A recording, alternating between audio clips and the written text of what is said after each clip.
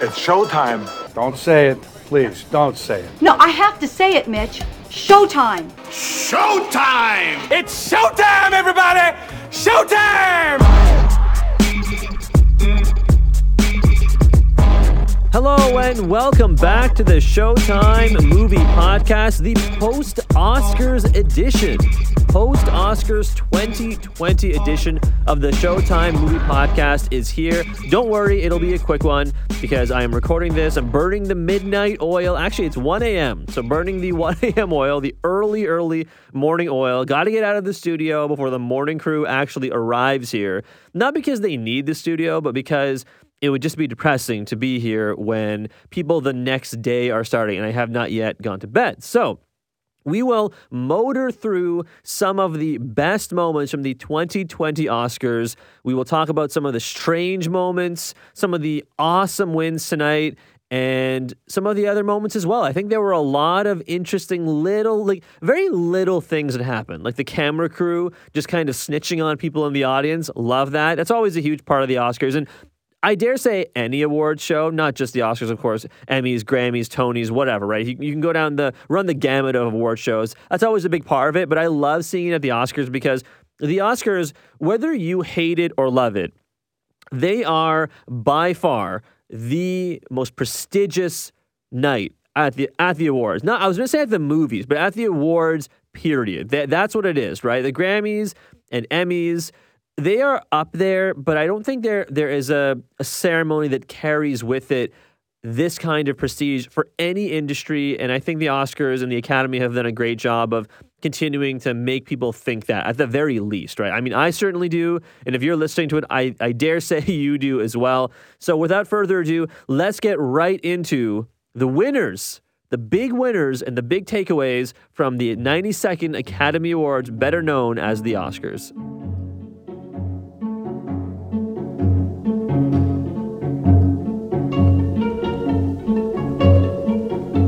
It seems that I would be doing you guys a disservice if I started this episode by talking about anything other than Parasite, right? I mean, Parasite was the big winner. It took home 4 Oscars. So we already kind of knew. Let me rephrase that. We knew, not kind of knew. We knew it was going to take home Best International Feature. That was as slam dunk a pick that existed at the Oscars. And Best Original Screenplay, it was, I think, not as much of a slam dunk, but considering it won at the Writers Guild and it won at a host of other places as well, it looked like Original Screenplay was in the bag as well. But you know, it's the Oscars. You never really know. Once upon a time in Hollywood could have taken home that one as well. But Parasite took home Original Screenplay and Best International Feature, which were, I think, for the most part, pretty predictable. Now, the 2 categories in which it absolutely stunned people, it absolutely stunned me in a great, super positive way. I have to say, I've never been more positive. I've never been more happy, I should say, than to tear up a ballot than for Parasite. Because if you guys remember the episode I did with Rob Wong earlier in the year, Parasite was my favorite movie I saw this year. It was tremendous to watch it in the room I did at TIFF.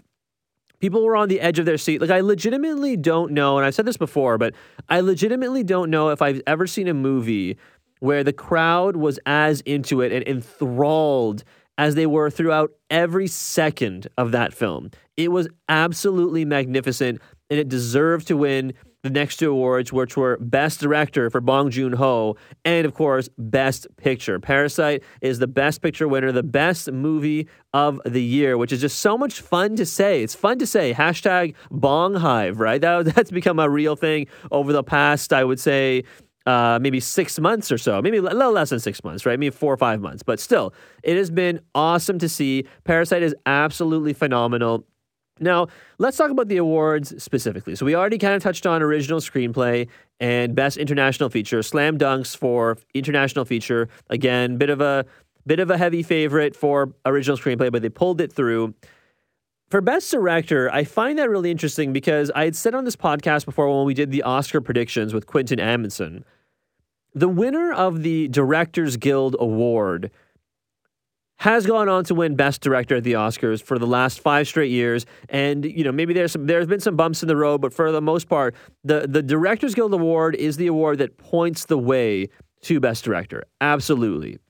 Sam Mendes did a tremendous job with 1917, tremendous achievement. But Bong Joon-ho, that movie was so different. I think I said this before again, but the genres change, right? The movie mutates almost like a Parasite, right? And I'm sure that was intentional, obviously.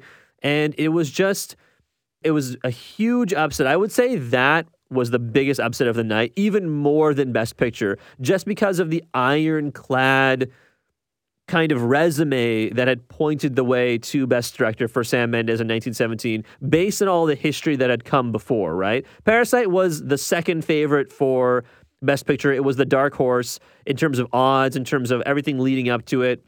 Interestingly enough, 1917 and Parasite both are movies that did not have a single acting nomination, and only 11 films in history, have won Best Picture without a single actor or actress nomination. Slumdog Millionaire was the most recent one to do it. That was 11 years ago, if you can believe that. And it's funny because the last two quote-unquote finalists for the Best Picture award were two movies that kind of fit that criteria. It's pretty remarkable, I think, when you really think about it.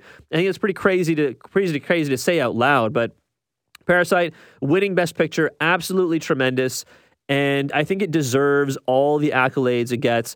I believe Bong Joon-ho, there was a stat floating around on social media I saw that he's become the first person to win four individual Oscars for a single movie. I want to say that's incorrect.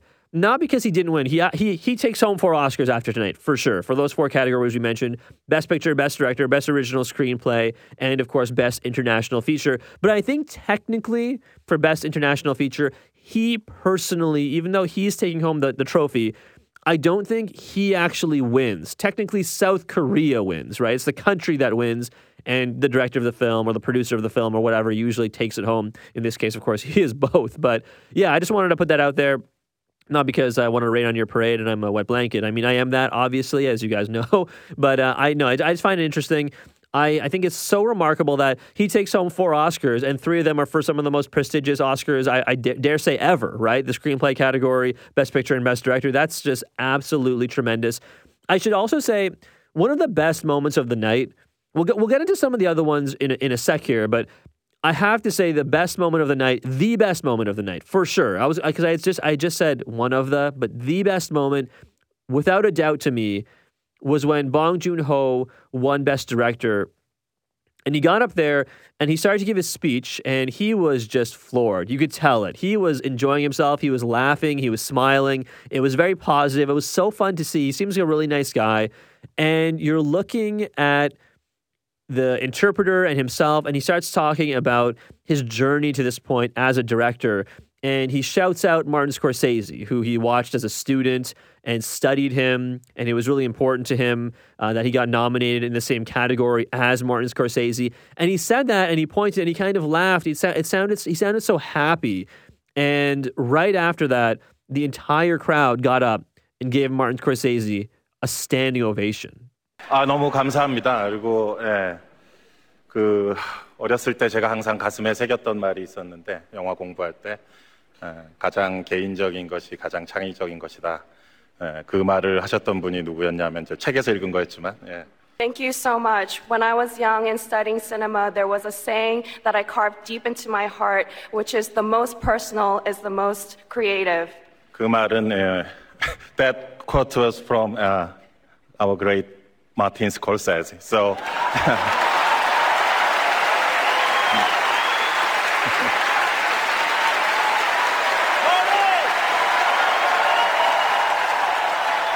Yeah, that's some good stuff. Like, that is really cool. We'll try and sprinkle in a couple more moments audio-wise for you guys, but that was a really neat moment. It's kind of like movie magic, right? It makes you feel good. Parasite was the feel-good story of the year, and I think we kind of needed it after Green Book won last year. Don't get me wrong, Green Book had some interesting parts, but it just seemed like last year was a generally weak year, and this year, by contrast, was very strong. We got some very great movies this year. I would say, of all the 9 movies that I got nominated for Best Picture, only one of them deserved or did not deserve to get nominated, which would be Joker, of course. I probably would have swapped that out for Uncut Gems, or you know what? No, I would swap it out for The Farewell. That's what I would swap it out for. That movie, as you guys heard, I talked about that movie also with Rob Wong in that same episode we did Parasite in. It's a shame we did not get Oscar nominations, but it was definitely one of the best movies of the year. But it was really cool to see Bong Joon-ho take home 4 Oscars for the phenomenal Parasite.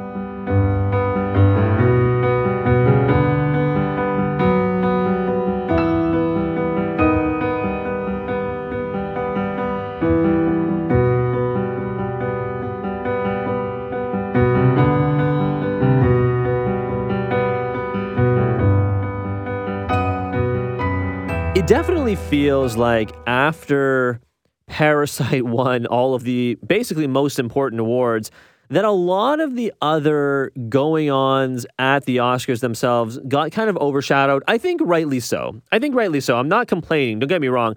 The other Oscars this year, I feel like this was a really interesting year because it felt like some of the major categories were up in the air. And I didn't necessarily think Best Director was up in the air, but it turns out it was. Best Picture was up in the air. The original screenplay and adapted screenplay felt like they were also up in the air. But outside of those 4 major categories, I would say 20 other categories, the other 20 categories, because there are 24 right now, I would say they were extremely predictable. Like, I'm not trying to toot my own horn here. I went 19 of 24, okay? 19 of 24. There are some people who went 21 of 24, and I dare say 21 of 24 is probably the best a lot of people did, okay? And the reason I say that is because this was the year where if you picked all of the favorites in every category, you'd have gotten to 21 to 24. That's the thing, right? Because the favorite for Best Director was 1917. The favorite for Best Picture was 1917. And funnily enough, I think where a lot of people got screwed was on sound editing and sound mixing. Because usually, I'm not saying this is how it always happens, but usually when you make that prediction, it's hard to say sound mixing should go to this movie and sound editing should go to another movie, right? Now, I believe the way the breakdown happened this year was sound editing went to Ford v. Ferrari and sound mixing went to 1917, right? I may be mixing those up. I apologize if I am. But still, those 2 movies won those 2 awards, okay? Now, like me, because I'm a coward, I picked 1917 to win both of those Oscars, right? I picked 1917 to win both sound editing and sound mixing.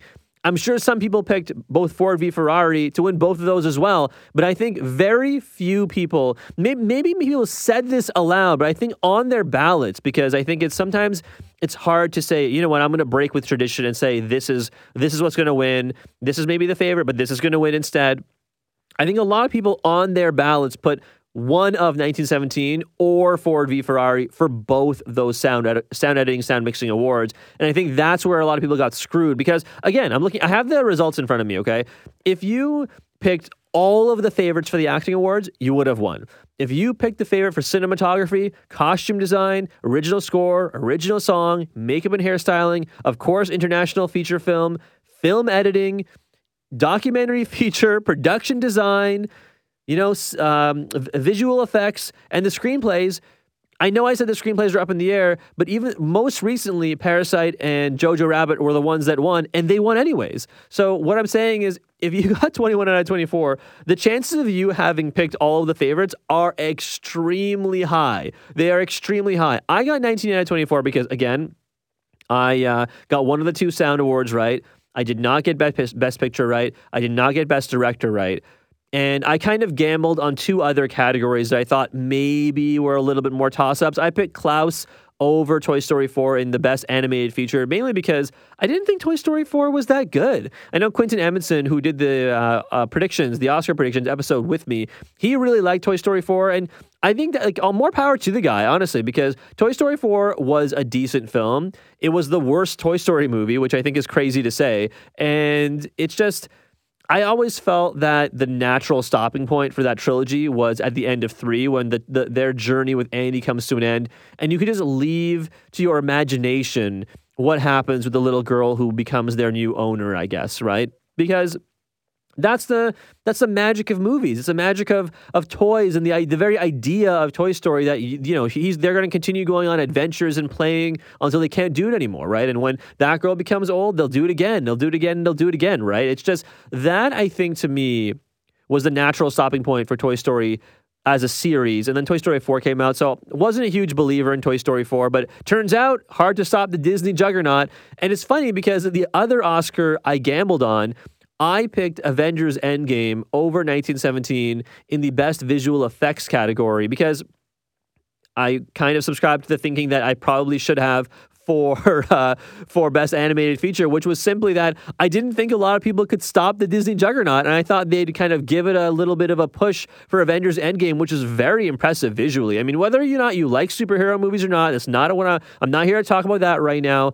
But the visual effects, I legitimately thought were very stunning. It's crazy to say, but I honestly thought 1917, out of the 5 nominees in that category, maybe were the weakest ones, just because, and maybe that's me showing my ignorance about CGI and visual effects, because I'm sure a lot of it was very understated, because a lot of it looks so real. But I mean, if you look at the other nominees in that category, so Avengers, The Irishman, of course, for the de-aging technology, The Lion King, which of course completely CGI, very photorealistic looking animals to the point, I mean, you guys remember the episode I did on that. It was creepy. I almost didn't like it, right? But they looked super real, if not very emotional, but they looked like real animals. And then you got Star Wars The Rise of Skywalker, and you can see all the things they do with spaceships and lightsabers and the Force and lightning and all this stuff, right? So, I mean, I can go on and on and on about each one of those movies visually, and I probably did in their individual podcast episodes. But at the same time, it's just funny that I adhered to the whole Disney thought process for Avengers, and I did not for Toy Story. When if I had flipped it, I also would have been 21 for 24. But what are you going to do, right? I think it's fun, personally, to take risks with your ballot when it comes to the Oscars, because it's no fun to just pick all the favorites.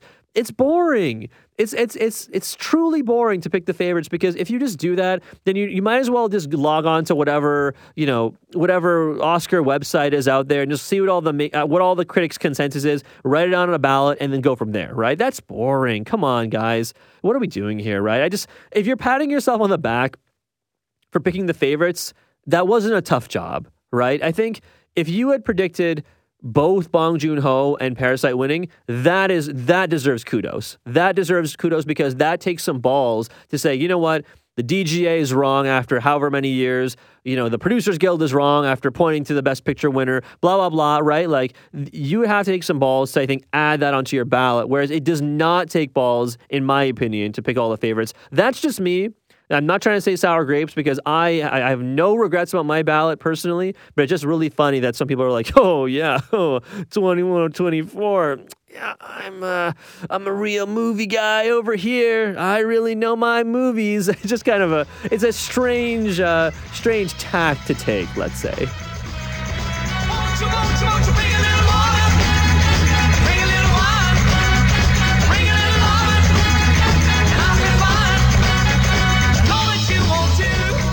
To wrap things up on the podcast today, I just wanted to talk really quickly about some of the other big moments at the Oscars. Because look, if you stopped listening, if you're still listening, thank you very much. But if you'd stopped listening after the Parasite segment, that's totally fine, because that's the moment you should take away from this. That Parasite is the best movie of the year. Bong Joon-ho is the most exciting and best director around right now.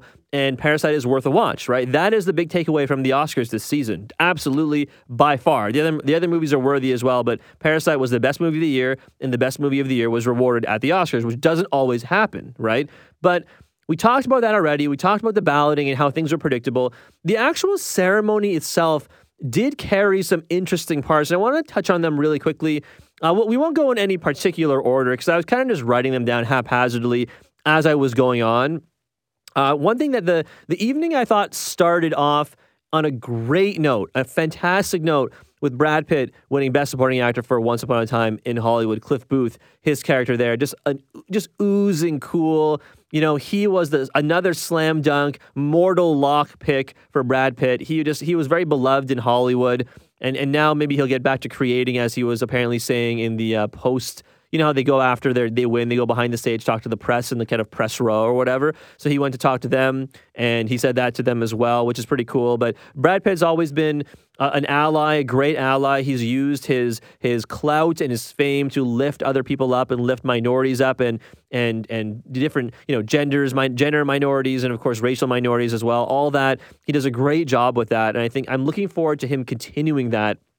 But it was kind of a nice, let's say a nice comma, a nice punctuation mark for him to take a quick break from that and celebrate himself, to get celebrated and get appreciated for not just, of course, Once Upon a Time in Hollywood. He deserved it. I've seen some people saying Joe Pesci deserved it and Al Pacino deserved it. I thought Joe Pesci probably deserved it acting-wise, the most out of anyone in that category. But Brad Pitt, I think this was him being great in the movie and also a Lifetime Achievement Award in terms of acting, right? That's kind of how it works sometimes at the Oscars. He was absolutely fantastic. Deserved it. He had a great little moment at the end of his speech, though. I'm a bit gobsmacked. I'm not one to look back, but this has made me do so, and I think of my folks taking me to the drive-in to see Butch and Sundance and loading up my car and moving out here, and Gina and Ridley giving me my first shot, to all the wonderful people I've met along the way, to stand here now. Once upon a time in Hollywood. Ain't that the truth?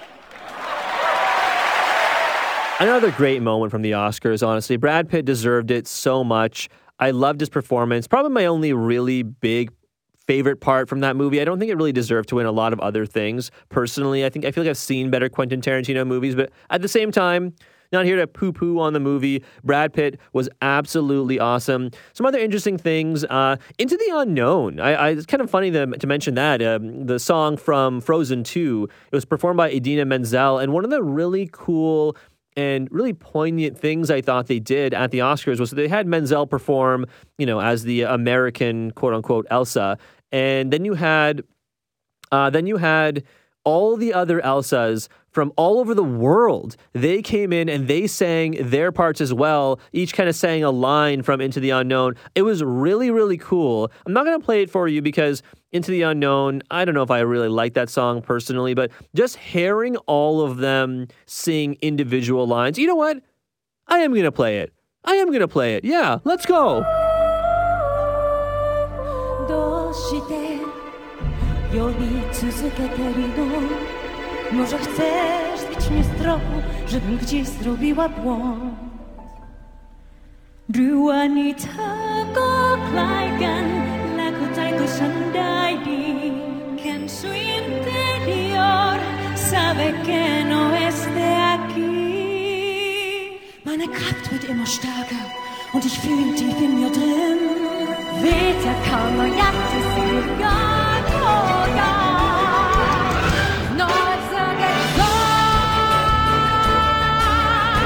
Mucho más allá de lo que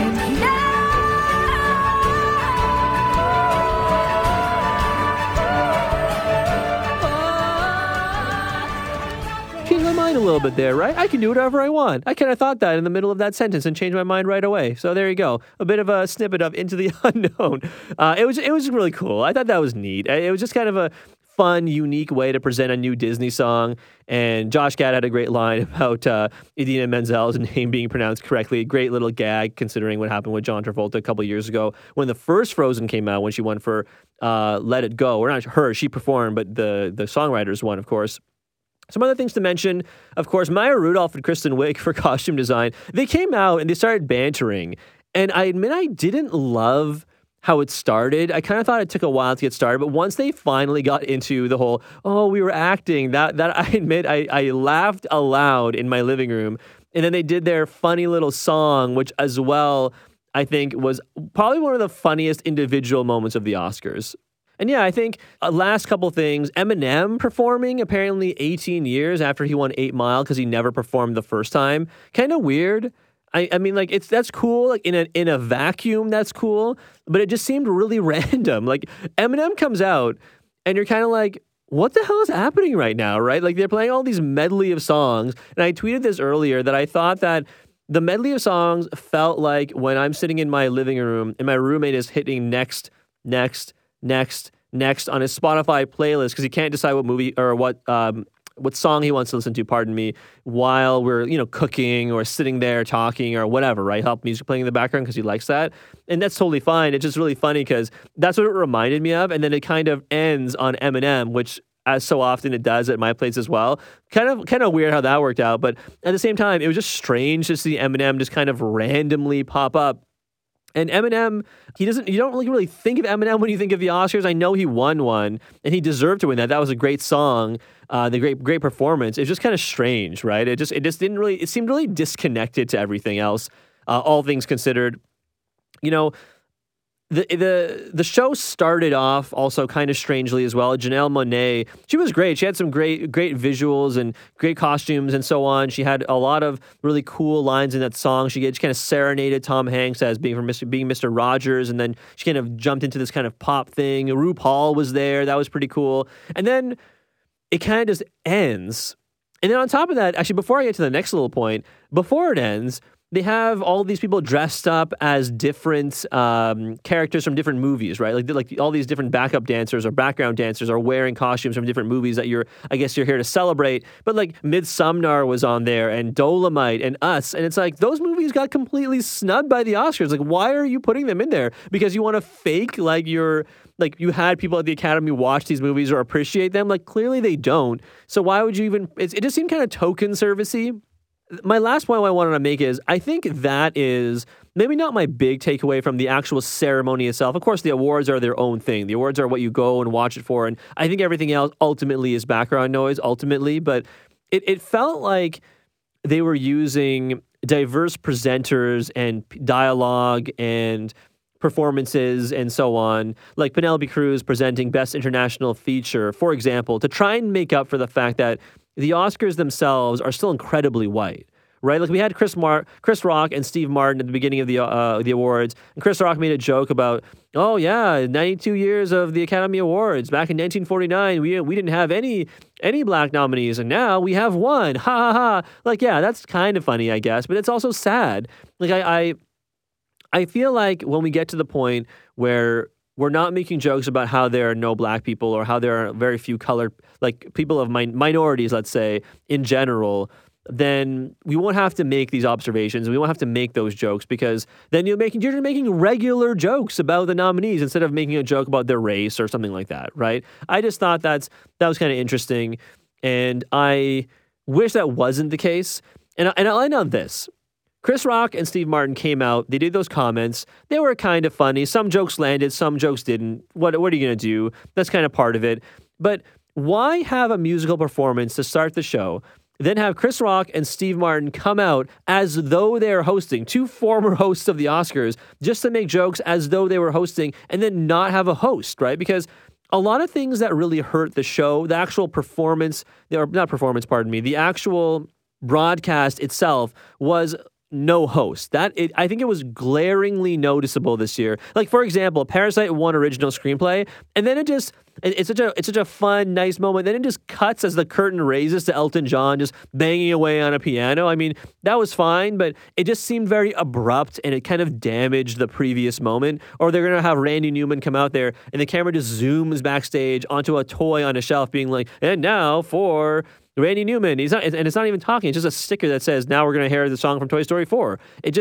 That is what the host is there for. The host is there to make sure transitions are smooth. Whether the jokes work or not doesn't always matter, but it's there to make sure people who are watching at home, who are not there in the theater, but this is for the people in the theater as well in Los Angeles, but just to make sure it all flows together nicely. And that's what the Oscars missed. That's what it missed. The actual broadcast itself. I think the awards were a lot of fun. I mentioned they were a tad predictable, but that's okay, right? That's okay. That's going to happen for every now and again. But the broadcast could have been better, and I feel like it would have benefited from even if you wanted to just have Chris Rock and Steve Martin do it, it would have benefited of that in a huge way, I think. That's it for our Oscars reaction pod. Thank you so much for listening, as always. It's been fun talking about the lead up to the 92nd Academy Awards with you all. I can't believe it's over. The show was 3.5 hours long, just a smidge over 3.5 hours, and it just... Now here we are. We're basically counting down the time until next year. But you know what? In between now and next February of 2021, there are going to be so many fun movies that come. Because whenever the Oscars end, there's about a month, I would say, worth of kind of weird, kind of in-between movies. And then the blockbuster season gets started. And you guys know how much I love blockbuster season. I go to the movies like it feels like once every 5 days for 3 months, essentially, when the summer gets going. So that'll be a lot of fun. On the next episode, I got a chance to see The Gentleman. I got a chance to see Birds of Prey with Margot Robbie, the new Harley Quinn movie. And I'm going to go see Bad Boys for Life. So we're going to review all 3 of those movies and maybe do a quick recap of some of the other movies we didn't get to, of course, over the course of the award season. But we're going to focus on those 3 movies to kind of kick off the next phase of the Showtime Movie Podcast. I love you guys. Thank you so much for listening. I hope you enjoyed the Oscars as much as I did. I really had a fun time talking about them with you this past little while. It's always lots of fun. And as always, have a great night.